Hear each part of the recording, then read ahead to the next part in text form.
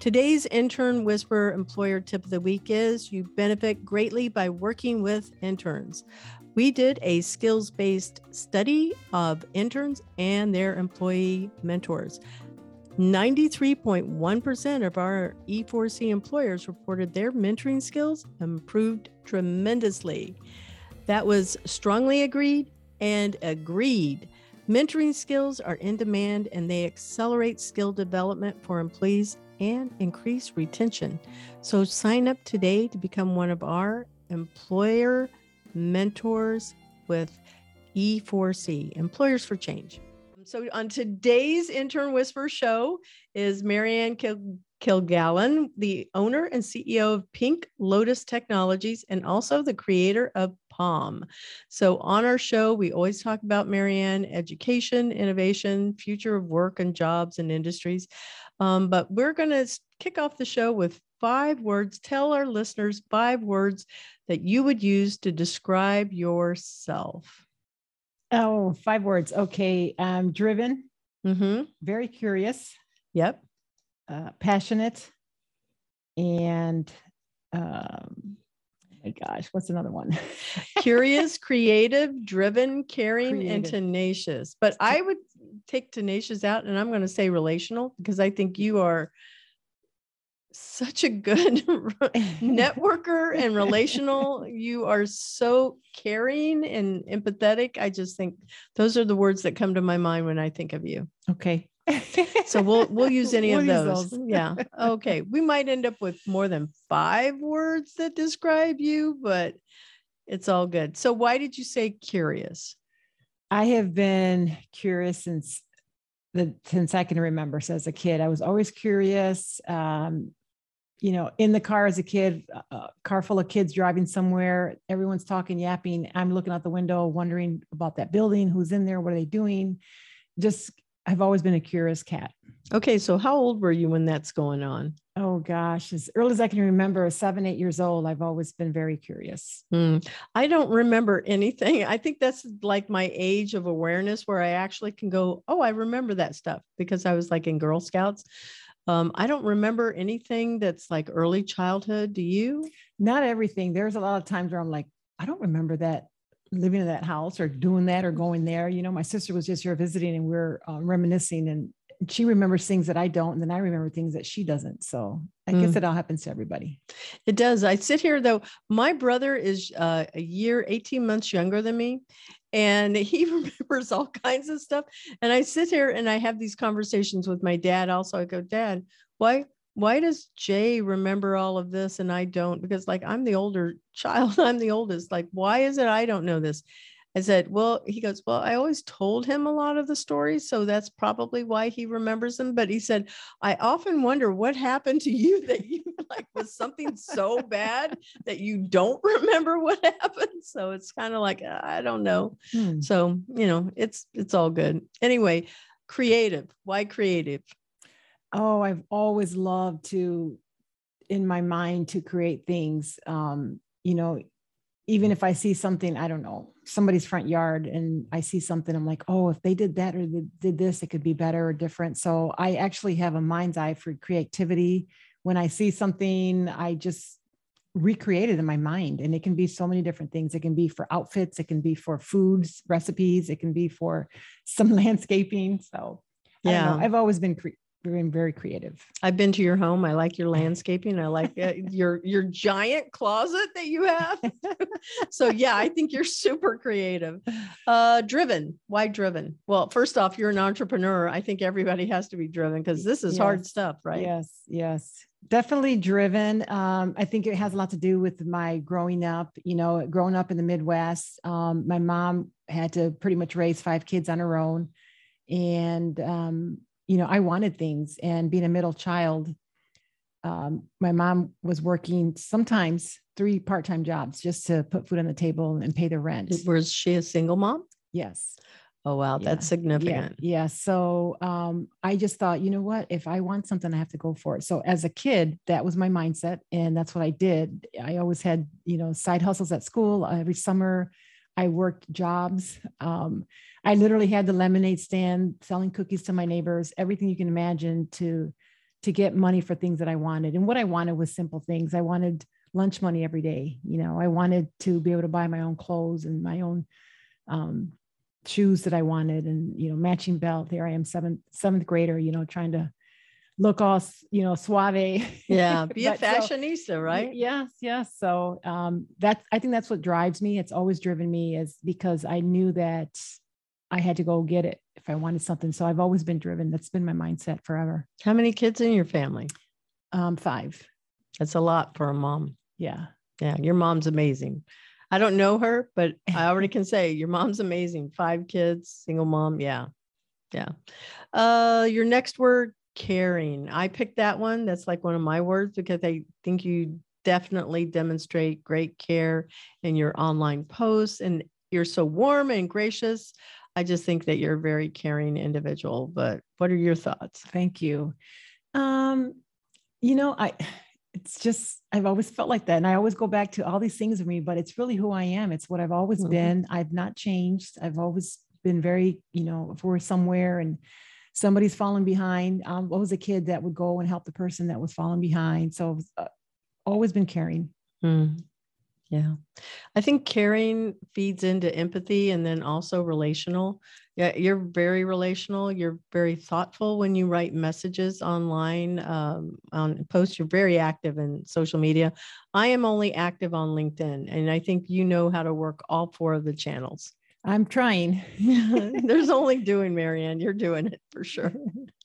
Well, I think those words are great words. So where did you go to college first? So I was born and raised in the Midwest in Michigan. And that's funny, because I don't think of Michigan as Midwest to me.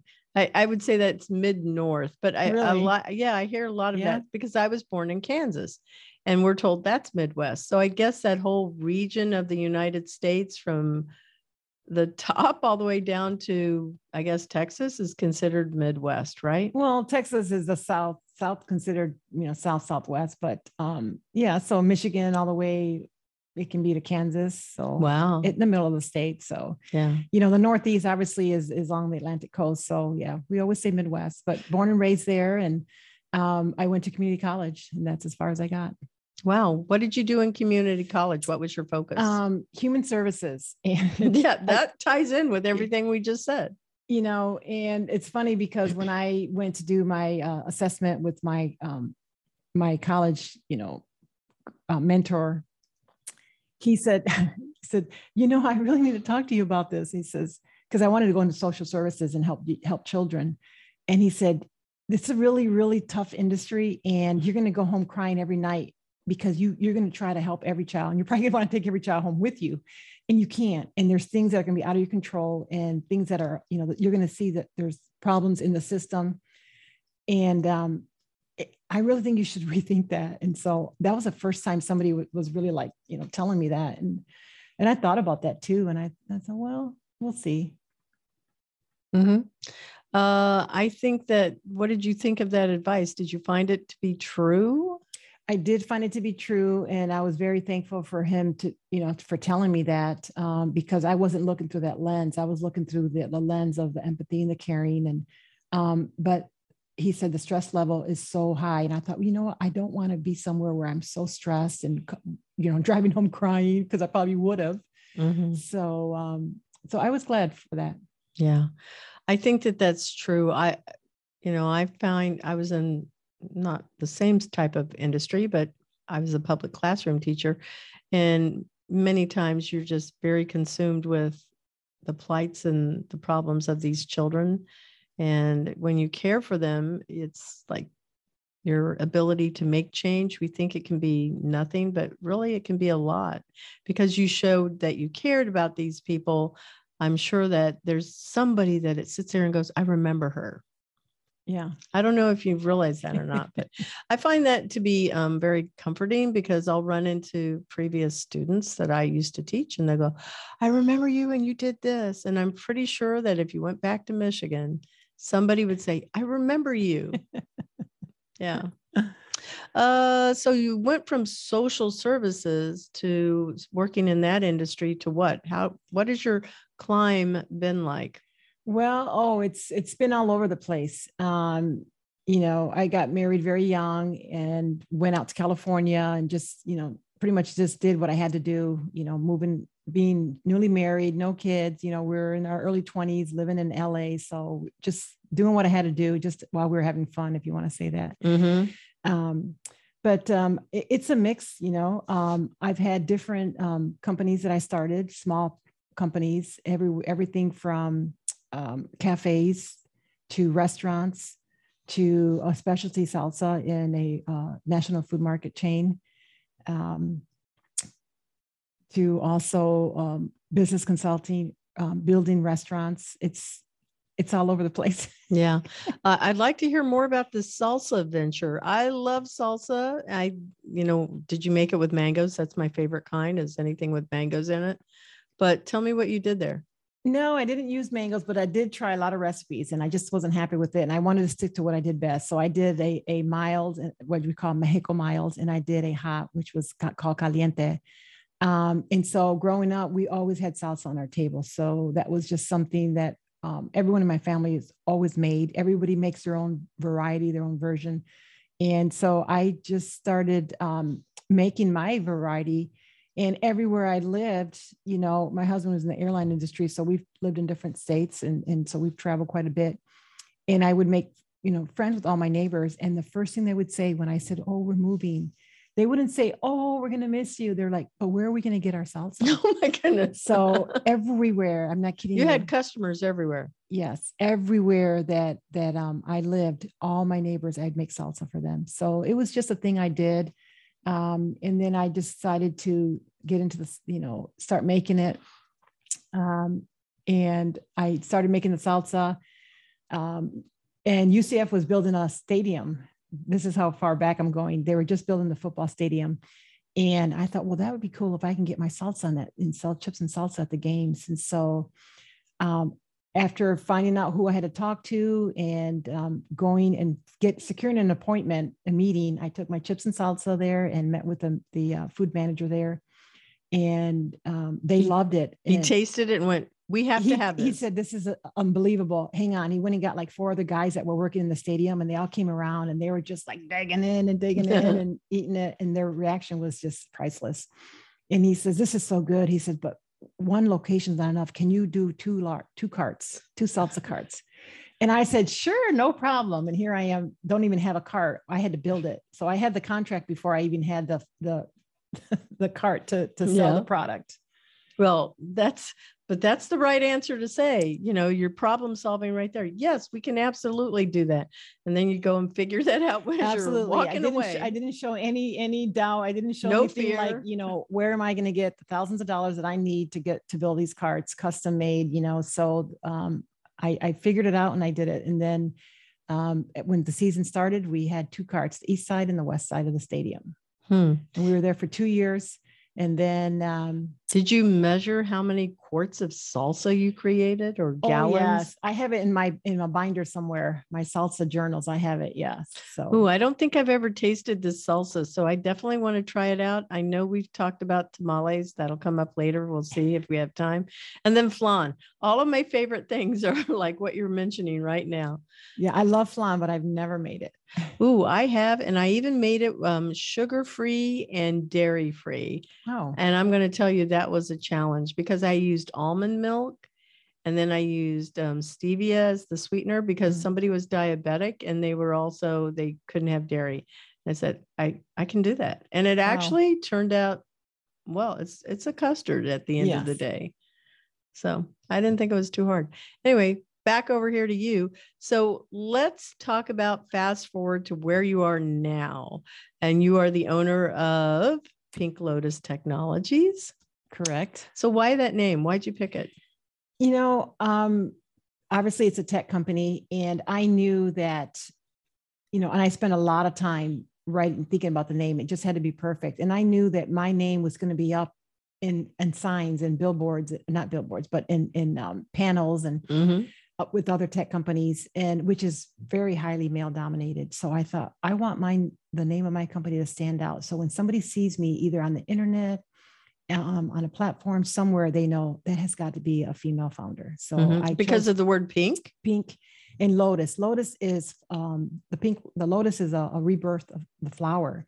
And so I had 18 years in, restaurant business, and I literally transitioned, to a whole new sector. So it's a rebirth to me. So to me, it just fit perfect. I love the way it sounded. I go by Pink Lotus Tech, but it's Pink Lotus Technologies. Mm. And what is the product that Pink Lotus, the first product that you guys launched? So we have our flagship product. It's called Palm for Peace of Mind Monitor. And it's a connected wearable device with a mobile app. Mm-hmm. And it connects the most vulnerable, your young children or seniors, to the family circle. In an emergency, at a touch of a button, your loved one's profile and location will be sent directly to 911. So we've integrated our API software into 5,200 911 call centers. Wow. That sounds so amazing because it's life-saving. Yes. Yes. So does that also work in the event that, like, we'll say it's a small child? Because I've seen your product. It's like a little watch. It looks like a little wristwatch. I'm sure you have something different for, adults, but it's very, playful. It looks like a toy. So, probably a kidnapper couldn't sit here and go, oh, is that something that I should be aware of? But is it something that the child just goes click and it calls? Well, right now we only have our MVP, which is our first version, but our next version, we are working on some other features. And so we do want to have a locking mechanism on it. So that way it can't be taken off. And we have been awarded a license from NASA, and it has some pretty great technology in it. And that's specifically for preventing the cases of kidnapping. So the parents will be alerted instantly on their mobile phone if it gets taken off, if it's broken, ripped off, cut off. Mm-hmm. I could see you even expanding. I'm throwing another idea out here. I know we didn't discuss this at all, but human trafficking. Yes. And I could see something like this being of real value if you can get a teenager to not necessarily wear the Palm device, but something that would be something they would like, right? Something that's in their, I guess, their age area, their generation area.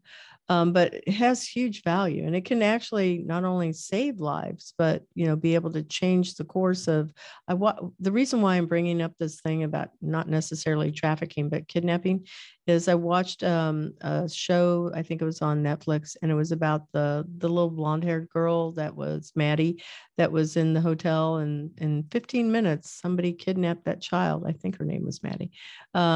And she was gone. And here it is, a good 15 years later, and they're finally have closure. They believe they found the killer of her at the time. But man, if they had had something like that, that could have just changed everything. Right. And that's the thing. Nowadays we have parents are working more than ever, and their children are in the hands of a caregiver. If you're with the babysitter or they're at grandma's, most kids, they want to be outside. They want to be out riding their bike. So it gives peace of mind to the parents knowing that wherever they are in the US, they can look over at their app and they can see where their child is. They can call their child directly on the wristband, and the child can call them. So it's really a preventive measure to help protect the children before something happens. But the fact that emergencies happen every day, mm-hmm. and if it does happen, you have peace of mind knowing that it's quick and it's instant. Rescue is coming for your child. Oh, that is so, so valuable to have. Well, what's it like being a female owner of a business, especially in a startup? In a technology company, because I know I've had my experience. We went last month to Synapse Tampa, and many times there's not a lot of women in the room. I'm happy to say at Synapse Tampa and also Synapse Orlando, we see a lot of women business owners here, but still, in technology, where there's not many. And you're also a Hispanic, so the numbers might not be nearly as strong as just women in general too, right? Yes, it's literally dwindled to very low amounts. So even in Orlando, when I go to tech events, there's probably 3 or 4 women and if it's being catered, one of the women I'm counting is the caterer. So yeah, I know what you mean. I literally would go sometimes to events and count how many women are in this room, mm-hmm. and there would be 2 or 3. Mm-hmm. And then how many women of color? I'm the only one. Mm. So we've got a long way to go. So I definitely love encouraging and I try to network with other individuals, other groups to bring awareness to it. Mm-hmm. I know that I work out of Orlando Game Space, and it's predominantly male occupants, members that are there. And I am the only woman business owner that works there. There is somebody that is woman owned, but she's a real estate. She's not a technology company. She's in commercial real estate. I don't see her very much, but the other 4 other women there, they're employees of somebody. So I definitely see it in the game arena. I see it in technology when I go to events and many of the other events, just as conferences go, if you're exhibiting or whatever. But you've got a lot of exposure. And I think that there's been a great deal of awareness of women in color and women in general, and helping to get us support. But you've been on a number of really, really high profile opportunities. One of them was, I know tomorrow you're speaking at the Climb, right? Yes. Yeah. So you can talk about that one, but is it UPS? Oh, the UPS Ignite. Yeah, that was the award that you got. Why don't you share with our listeners what that is? Yes. So there was a nationwide, contest for entry to submit if you wanted to be, backed by UPS, get a partnership with UPS. So of course I apply for everything, anything that I think is going to benefit the company. And I got chosen. So they flew me out to San Diego there was a big conference there, and they had, a pool party on the 7th floor, reception for me and another lady that won. She was from Silicon Valley. And so it was a great event, and it was the UPS Ignite Women's Entrepreneur Award. So that was really great, because what it does is it gives us a partnership with UPS to be able to offer all our shipping at a really, really great price. It also includes a grant, and it includes some mentoring from some top CEOs, and also the program includes going through courses, having information on demand through the Kellogg's Business School, and a whole range of other programs that they've partnered with. So all that will be available to us. Wow, that's really fortunate. And because you have a product that is, obviously mailed, it's put in a package and mailed, I think UPS is a great partner to have. Yes. And they just had me on last week. I was on one of their women's panel, and the lady that from California too, we were both on the panel. So that was nice that they invited us to go speak at that event. Very nice. So pink, we're going to go back to the color pink and talk about Nike and those pink sneakers that you came into the room with. What's the story on that also? So actually at this event that we were just speaking of in San Diego, I was waiting for lunch. I was sitting at a table. But prior to that, the organizer was walking by, and he had a 2-piece suit on, a blue suit, and he had these really jazzy Nikes. And I stopped, and I had met him at the award ceremony. He came to congratulate me the evening before. And so I took advantage of, I wanted to talk to this guy again, right? Because he just came and shook my hand when I won the award before the award ceremony. And then I saw him the next morning walking the halls of this event. And I said, hey, those are some really cool looking tennies. He said, do you know about these? And I said, no. He says, let me tell you. He said, these are made exclusive by Nike for us at the event. Basically all the VIPs of the event, people involved in putting on the production. He said they only made 200, I believe, 200. So I thought, oh, that's great, And I was on my way to lunch, and I went and sat down, and there was an individual at the table next to me, and we just started talking. And he asked me what I did. And then I noticed there was a Nike box on his table. And I said, oh, wait, did you get a pair? You must be a VIP. He goes, oh, I'm no VIP. Turns out he works for ESPN. He's a producer. And, he's talking to me about being able to promote me as a CEO on the go. And so he said, get a bunch of pictures wherever you go and start working on that. So he loved the whole thing, that it represents the same name as the company, Pink Lotus Tech. And I have, neon pink Nikes. I actually have 5 pair of Nikes, but these are the ones that really stand out. And a lot of times when I go to events, I tag, ask me about my shoes or Nike, and people will come up to me. So tell me about it. So people like to hear the story. Yeah. So anyway, so I'm actually compiling a bunch of photos for one day to be able to, get those put together and hopefully get some type of sponsorship, some type of partnership with Nike. There's an idea that just came to my mind. I don't think we ever talked about this too. It's like, where in the world is Maryann?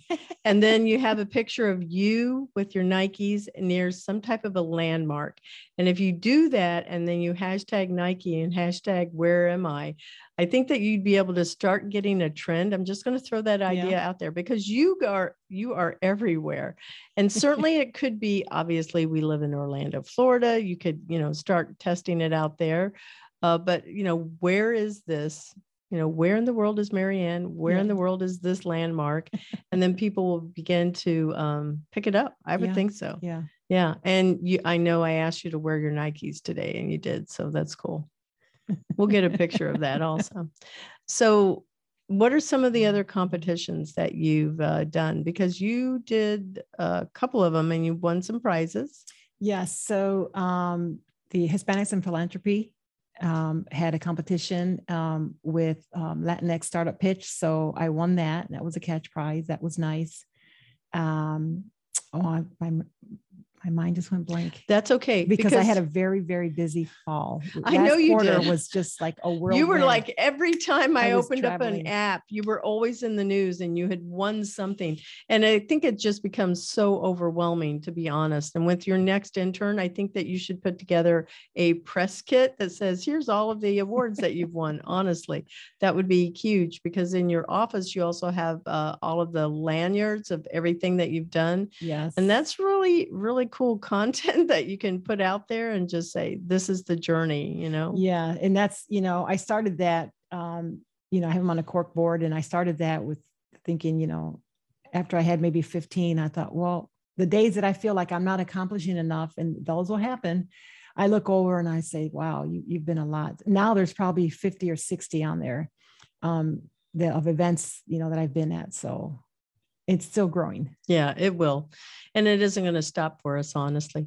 The reason why I like you sharing some of the organizations and the groups that you've been a part of is because for our listeners, those that are Hispanic and Latino, they would probably like to know some of those resources because it becomes, oh, I didn't know about that. You were telling me about something before we were getting into the show also, and you said, oh, there's another thing that's over here. And do you want me to say what it was? Go ahead. Yes. Okay. Her story connections. So it's kind of like history, but it's her story. And it says, I'm looking at the website, it's an exclusive global community for female entrepreneurs with the focus to help build, fund, and grow female founded and owned businesses. You and I both get newsletters from Hello Alice, and that's one of the key things. I've even pulled that one up because they say, what would a $10,000 grant mean for a small business? And this one is KKR, Small Business Builders Grant Program for Female Founders. So there's different criteria for winning these things, but we'll give a shout out to Hello Alice, and that's obviously a newsletter that you can sign up for, but they're all about creating community. They're also all about helping us to find funding that what we may not have known about, but Her Story Connections, and you're on the home page here. I'm looking at it. I see you, Pink Lotus Technologies with your pink jacket, looking very radiant there. So they have a multi-million-dollar grant program to help female-founded businesses quickly and in the short term. Yes. Did you apply for this one? I sure did. When do we find out? Because I'm going to be doing it today also. Yes. It's a rolling basis. So you just hang tight, see if they contact you. So I saw something else that had come through, and like yourself, I applied for all kinds of, opportunities, but one that I signed up for was with Morgan Stanley. And it was underrepresented founders, and it's women and underrepresented.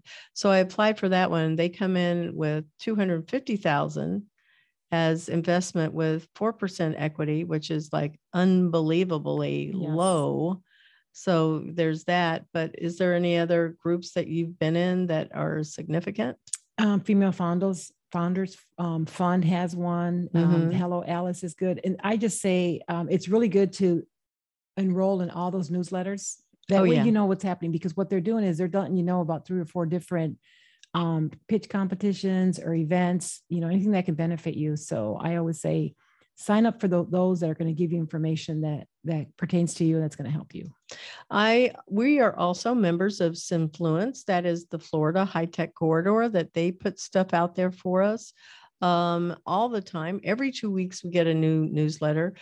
Because I was so busy with all of the other things I was working on, I missed the newsletter 2 weeks ago and I saw the new one come out. So they tell us like local, regional, state, national opportunities. Yeah, that's a good one. They helped us get into Synapse. That was fantastic. Yeah.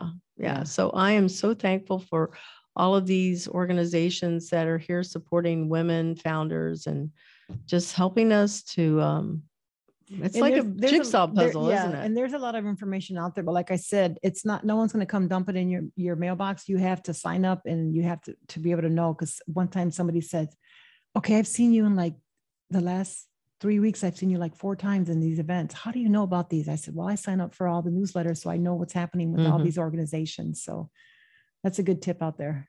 I agree.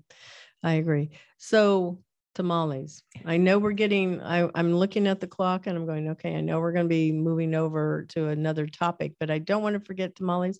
I remember you were on LinkedIn. You were up in Michigan, I think visiting your mom or something of that nature.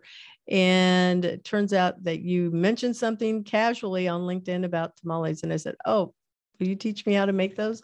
I so want to learn them. And one of my questions is that I've used before is like, if you have only 4 or 5 ingredients, like chopped, what would you make with it? And I'm thinking maybe it's tamales, but oh no, tamales has like 50 for you. ingredients. Tamales, if you do them right. Yeah, really? Yeah.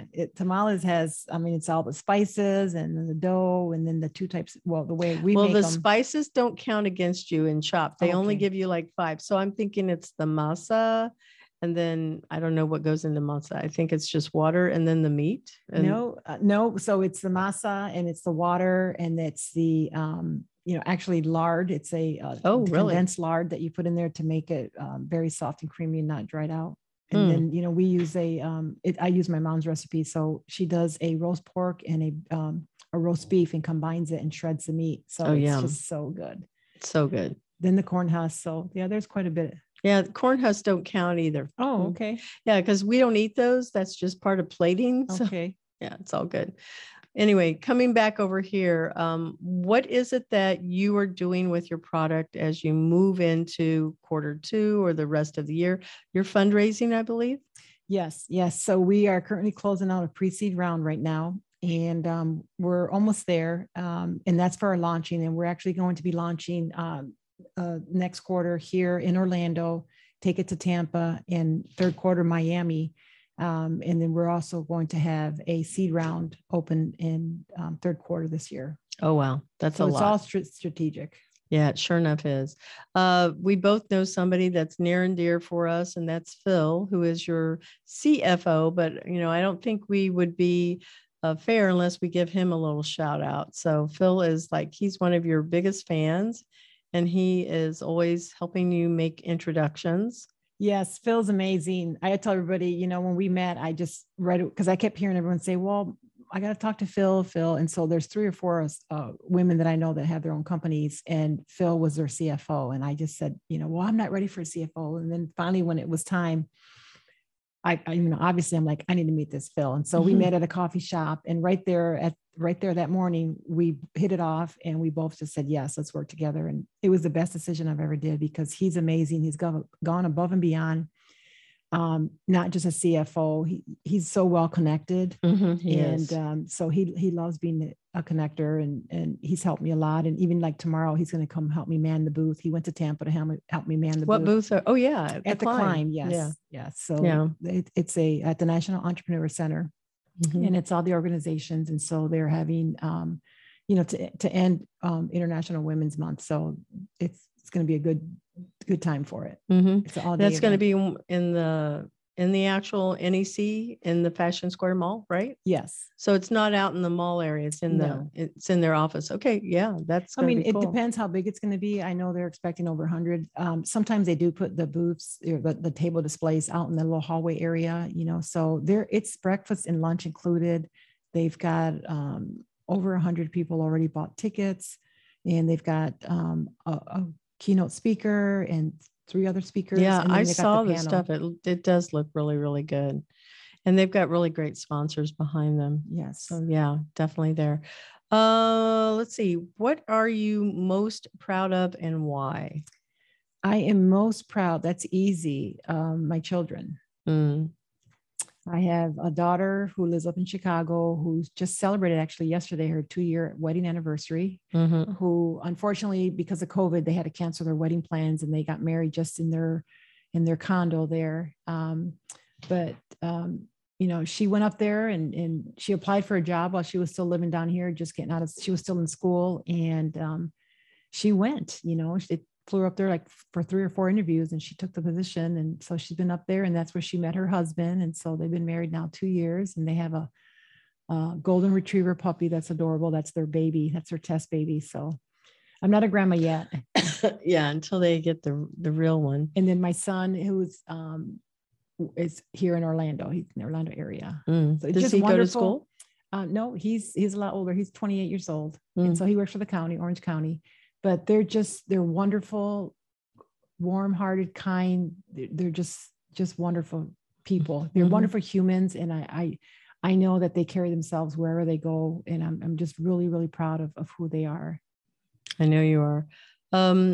I want to go back to something that you mentioned earlier, like you had started your own business when you were a teenager, I think, or maybe even younger. And I remember you telling me a story of how you were selling toothpicks. Yeah. What is that story? So 7th grade, junior high, never had lunch money. Obviously, I was always trying to get lunch money, but this boy was selling cinnamon toothpicks and he always had money, and I, back then that was like a cool thing. I mean, that's how far I'm dating myself, but so I thought, well, you know what, this is a pretty big school and he's the only one doing it. So I went to Joann Fabrics and I figured out how to make it and bought the cinnamon vials and bought 1,000 toothpicks and then, foil paper. And what you do is you soak them overnight and then you take them out and you put them in little foil wraps. And I would sell them for 50 cents, but I would sell, 20, 30, 40 sometimes in a couple of days. So that was plenty of lunch money. I didn't have enough money to buy somebody else lunch. Yeah. I'm surprised. I remember those two being super, super popular. I don't remember now. I was in middle and high school down here and at least high school down here, but in St. Louis during middle school. And I don't remember that people selling those kind of things in school, but I think that was really kind of genius of you, honestly, because it's small enough. You can tuck it into a purse or a backpack, right?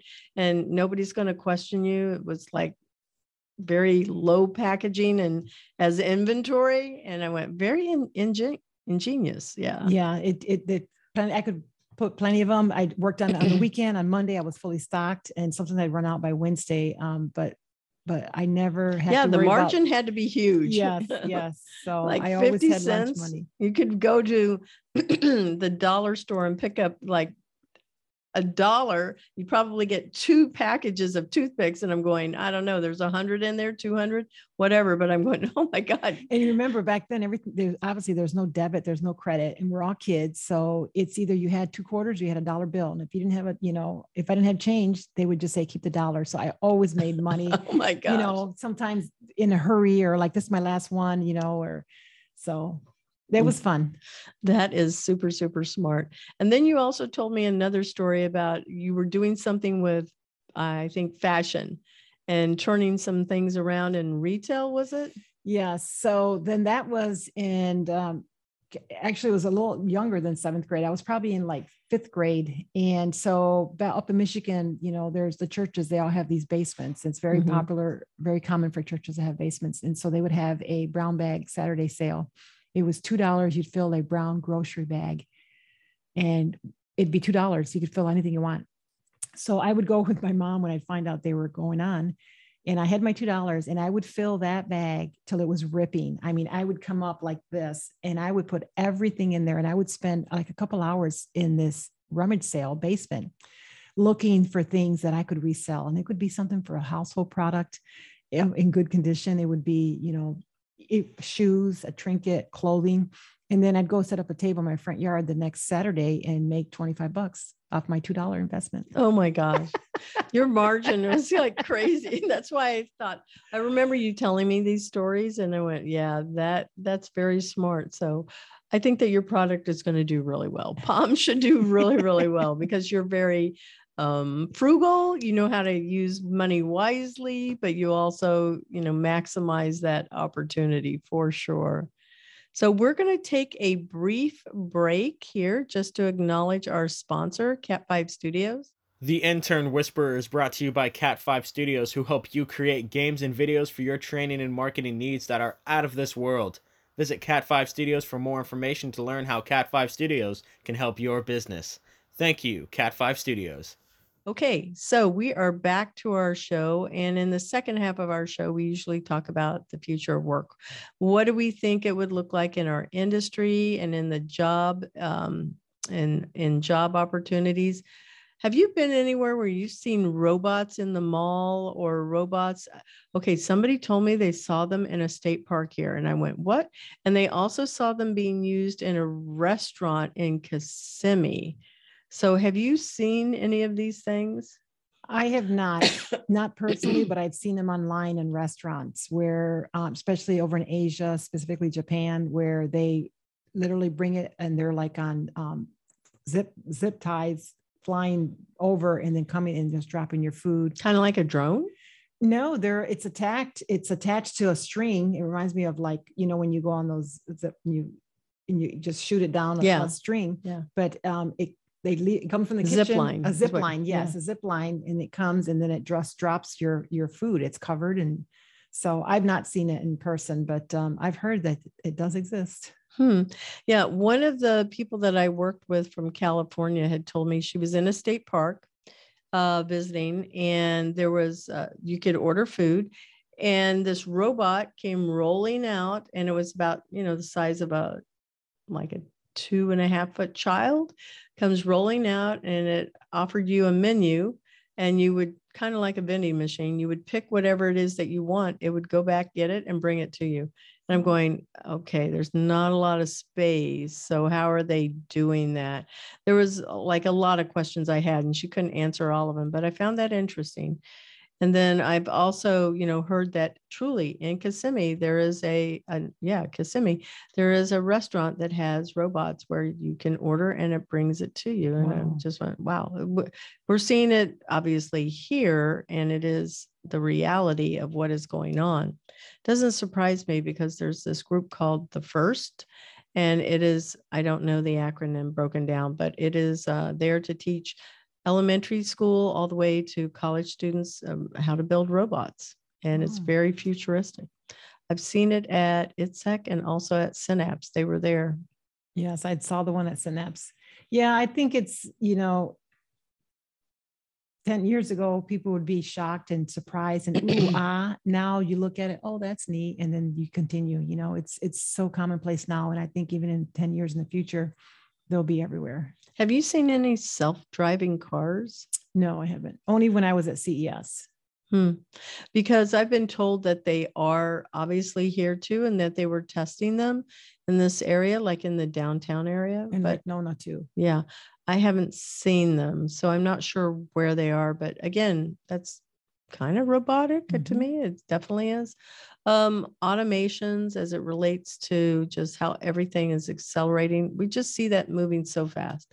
I think that in this space that we are in, that because technology is moving so quickly with how we expect work to be completed, it's causing, I think, some anxiety. This is just my observations, not because I've read it from research or anything, but I think that there's a lot of anxiety about trying to keep up with just the amount of information that's being put out there for us to know, whether it's learning new skills or, learning something else. I can open up my phone or any type of a platform I go and use, and I go, oh, there's a new change. I just see an update, and I'm then having to learn how to navigate around it. Are you experiencing those things going on also? Yeah, I think it can be kind of subtle. It just depends on how deep you are into different technology. But it's definitely being introduced to places that's never been. It's so common now in definitely retail. It's definitely common, like you said, in restaurants, in transportation. It's not going to stop. It's going to continue to increase the different sectors that it's hitting. Yeah, it definitely will. Virtual reality, augmented reality. I also think holograms are going to be like here before we know it. Giving a throwback to Star Trek. So that I've been told that yes, that they have been able, not people, but they have been able to transport non-life things, like not animals or anything, and then move it someplace else, and it's actually in the works. Because I'm going, wow. Is it the same? Or because I sit here and I think if something is, to me, it's kind of like dissolving me or condensing me in some way. Like, am I going to be the same when I go to wherever else I'm going? I don't know about that, but I know about the those holograms where it shows something, and Nike has the most amazing one that just came out. If anybody can Google it. I'll Google it right now. It is the most amazing thing to see. And it's a box opening up and the tennis shoe coming out. You think the tennis shoe's falling on you, and it's actually on the side of a building. They even have one, if most people probably saw this one, it's a lion coming out of a cage in Asia, and people in the street run thinking that that's real, and it's getting out, and it's not. It's just all digital graphics. Well, there's a lot of, when I just Googled Nike hologram sneakers, that's a legitimate thing. It is tons of, and I clicked on videos. There's all kinds of stuff that are out, all kinds of stuff that's out there for people to see. So it's for real. I can see it. I haven't watched any of those, but I'm intrigued by this. But it's so good that when you see it, the human eye, you swear it's there and it's real. So that's how good it's gotten. So if you saw something on a lake and you would think that ship was really there, and it's not there. I mean, the way they've done it is just, you would just wonder if you're being fooled. Oh, well, I'm going to go and definitely watch for that for sure. The saying, seeing is believing. Yeah. Not anymore. I get what you're saying there. So when I'm thinking about what the future can look like, I know that there's, if you kind of like Disney, if you can dream it, it can be, right? And science fiction movies, I think that they are a way of predicting almost what could be if we are not good stewards of this knowledge and this wisdom that we are supposed to be obviously having. So I'm going to hope that people will focus on good things that can be done, not, things that are necessarily bad. But what kind of jobs do you think? Well, let's look at COVID. How has COVID impacted your business, just yourself, in these past 2 years, and ability, because you were supposed to go to South by Southwest and then COVID hit. Right. Yeah, COVID definitely put a stopper on a lot of events that were happening in the past 2 years. And even for the first year, and everybody said next year. Well, next year came very quickly, and we still were in the pandemic and not able to do events. But for us, it just seems like everything's really slowed down. It took longer, communicating with our developers and the manufacturer, receiving product. They were delayed. We got delayed. It's a dominoes effect when you have a hardware product that's being built. But I look at it as we never stopped. We just went at a snail's pace, and it just slowed us down a lot. But we continued to go, and that was my focus. Just don't ever stop. Just keep going. Even if you're going at a slow pace, there's a dang world pandemic. So I would tell myself, when I would get, nervous or anxious about things aren't happening as fast as I want them to, and I have to remind myself, listen, this is happening to everybody in the world, not just your little company. So yeah, that is very, very true. I know that is the case. But I have seen that COVID's impact has truly changed how we do business and how we learn and how we get together. It's impacted the supply chain, and you mentioned that just a few minutes ago, based on trying to get materials to produce and your particular product. Does it fall under hardware, the device itself? I know it's Internet of Things, but is it considered a hardware item? Yes, because it's a wearable, it's a wristband. So we're a hardware and software company, but we like to say that we're a SaaS business with a hardware device. Yeah. So with that said, the ability to make it in the United States, do you see 3D printing as a possibility? So you might not be having to wait for something to come from outside of the US? No, because it's all the electronics. That's the main thing. Yeah, definitely the shell can be maybe 3D in the future, but when you're doing mass quantity production like that, it's just not feasible. I gotcha. So COVID obviously has impacted supply chain. We've seen that happen, and we've seen it in the grocery stores. I don't know when you go shopping, but I never noticed so many empty shelves before. Yeah. And so that's where the trucking industry is also impacted. I'm hoping that things are going to catch up here in this year as well as next, and we should see things coming back to what I don't know. I'm going to hope for pre-COVID, but at least innovation with how we can meet the demands that are needed to be able to do business. Because if it's a cloud-based business, that's relatively, it seems easy, but then you still have people, and you need to have people, and we need to have people that are advancing at the pace of technology and they're learning. That's really hard to do. Right. I agree. Everybody has a whole mind shift change now because of what we've all went through. And, the people had to make a lot of different decisions that they weren't comfortable with their companies. But that's reality, and that's the world we live in. And I think most companies realize, we're all in this together and we're going to get through, and most of us have gotten through. So it's really just, keeping your head above the water and staying in touch, in tune with what's happening, with your company, even with your competitors. I think it's really important. I agree.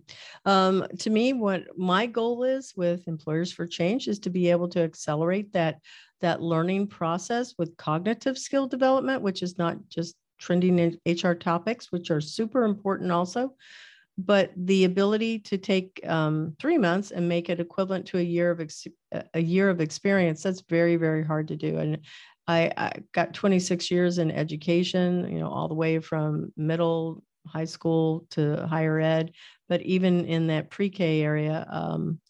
And I believe I totally know how to understand how to accelerate that. That's why I'm always excited to work with employers that are forward thinking and saying, okay, yes, because it's built around relationship, which is one of the words that I would have used to describe you, is I think you're very, again, relationship oriented.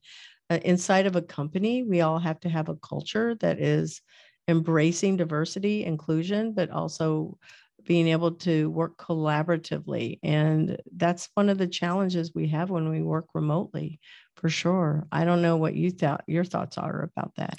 I agree with you, what you said. It seems to be that,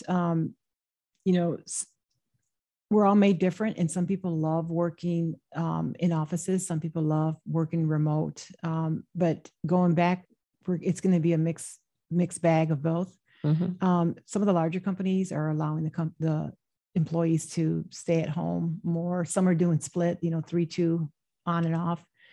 But just being able to go and look and see that what's happening for the future is definitely something that we're never really going back to pre-COVID times. I think everything there's just been a shift. Everything has been in a shift as far as the workplace, companies.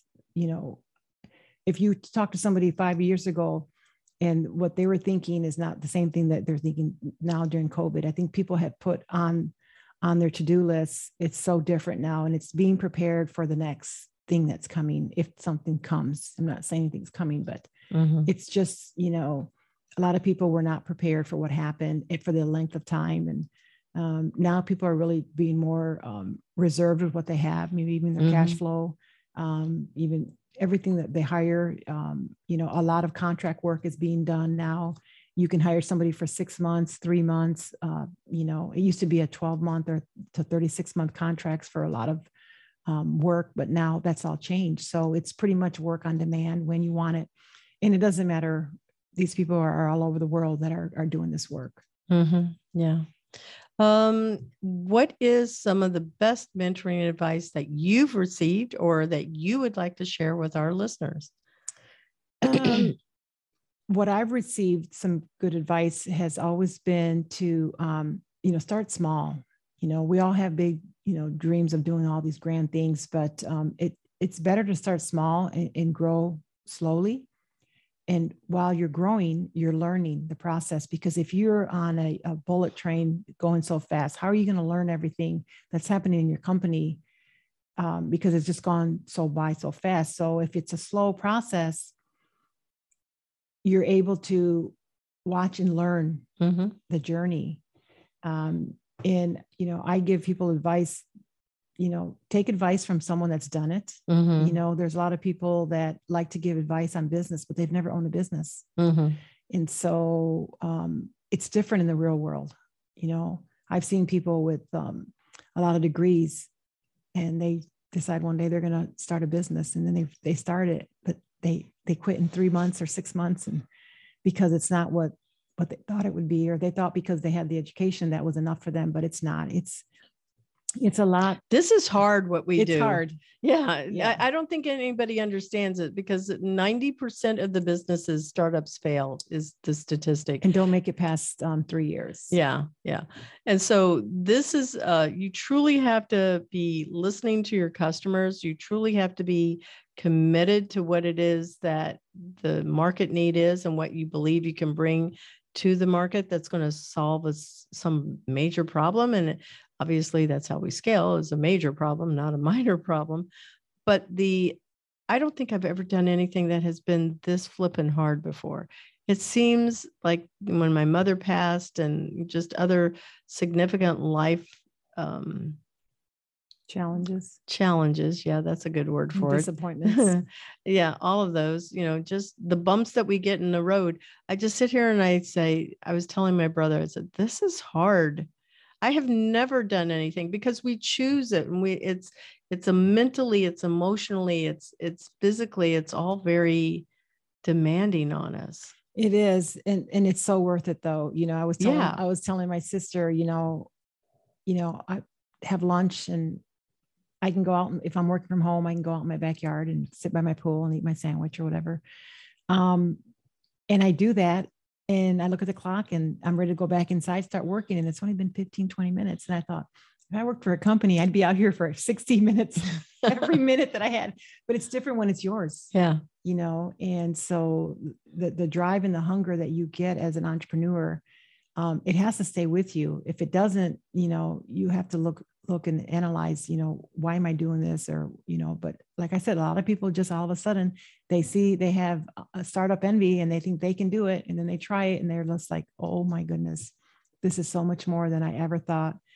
You can't just wake up and say, I want to be an entrepreneur. No, you can wake up and say, I want to own a company. That's a business. That's fine. But there's a difference between the two. Yeah, it definitely is. How can our listeners contact you? Now, we typically, just so you know, we'll share the LinkedIn and the website, but is there another social channel you prefer, or something specifically on your website where they can reach out to you? Some people even are so brave to share their personal email, but I go, this is the internet and everybody will hear it and know it forever. So, well, I'm definitely on LinkedIn, but I know not everybody is on LinkedIn. So they can reach out to me at pinklotustech.com. And we have a contact us form, so they can say, hello, heard you on the show. Yep. I'm putting that in here right now. So obviously that's the website, but did you say it's info at, or you said you had a form on the website, right? No, just go to our website. Yeah. It's a contact us. It's at pinklotustech.com. Okay. It's the website. Yeah. I've got the website down, but I was just wanting to make sure that our listeners would know too, because I was wanting to be clear. All right. Well, we are at the end of our show, and I just want to say thank you to our sponsor, Cat5 Studios, to our production team, to our sound engineers, and also all of the music, Sophie Lloyd. There's just so many people here. You're going to find those names when you go and you click on our show notes. And then also be sure to visit Employers for Change. That's Employers, the number 4, change at www.e4c.tech to learn how you can create a DEI culture and skill your employees and interns for the future of work. I want to thank you, Maryann, for coming back here and being a guest on the show. I can't wait to see what happens. It's still March, and there's going to be something that you win, because you always win one or two competitions or awards or something every month. I don't know what it has been that you won previously this month, but I know you are a hustler in the best possible way. Thank you very much. Yeah. Okay. Well, again, just so everybody knows, you can definitely check out Maryann's show a little bit later. I hope you go and contact her. And if you have children, you should definitely look at her product. Thank you. So thank you, Maryann, for giving us this rapid SOS video that we can share with our video podcast listeners and viewers. Just so everyone knows, this video will tell you even more about the product, and it was one of those big prizes that Maryann won. Our mission at Rapid SOS is to connect the world to public safety. And we do that by bringing all types of data from millions of connected devices into the 911 center when it matters most. And now we're excited to be working with Pink Lotus to have a wearable solution that connects users directly to 911 in an emergency. Palm is a health and wellness wearable device to save children's lives. It has built-in biometric sensors and GPS tracking, so parents can be in the know and find out where their children are at all times. So by working with companies like Pink Lotus, we're really creating the ability for data-driven emergency response. I saw the key benefits for our company and for Rapid SOS working together with really having the same mission in mind as protecting people, protecting lives, protecting our loved ones. So rather than having to speak all this information to 911 when you're in a really challenging situation, we're now able to pass all this data digitally so that the 911 center can really speak with the caller on the line, make sure they're okay, while simultaneously having all the data that they need to drive an informed response. And the 911 dispatcher can see what is happening with that child. They can see the name of the child, the location of the child exactly, and also be able to notify the other guardians of what is happening. And having the information on a panel screen in front of the dispatcher really is crucial and key to help saving lives.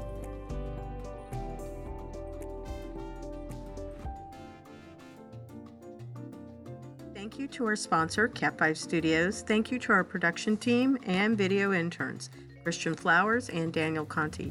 Music is by Sophie Lloyd, and our sound engineer is Eric Peterson. Please visit Employers for Change at www.e4c.tech to learn how you can create real diversity and inclusive culture while upskilling your people for the future of work. Thank you for listening to The Intern Whisperer, and follow us on your favorite podcast channels.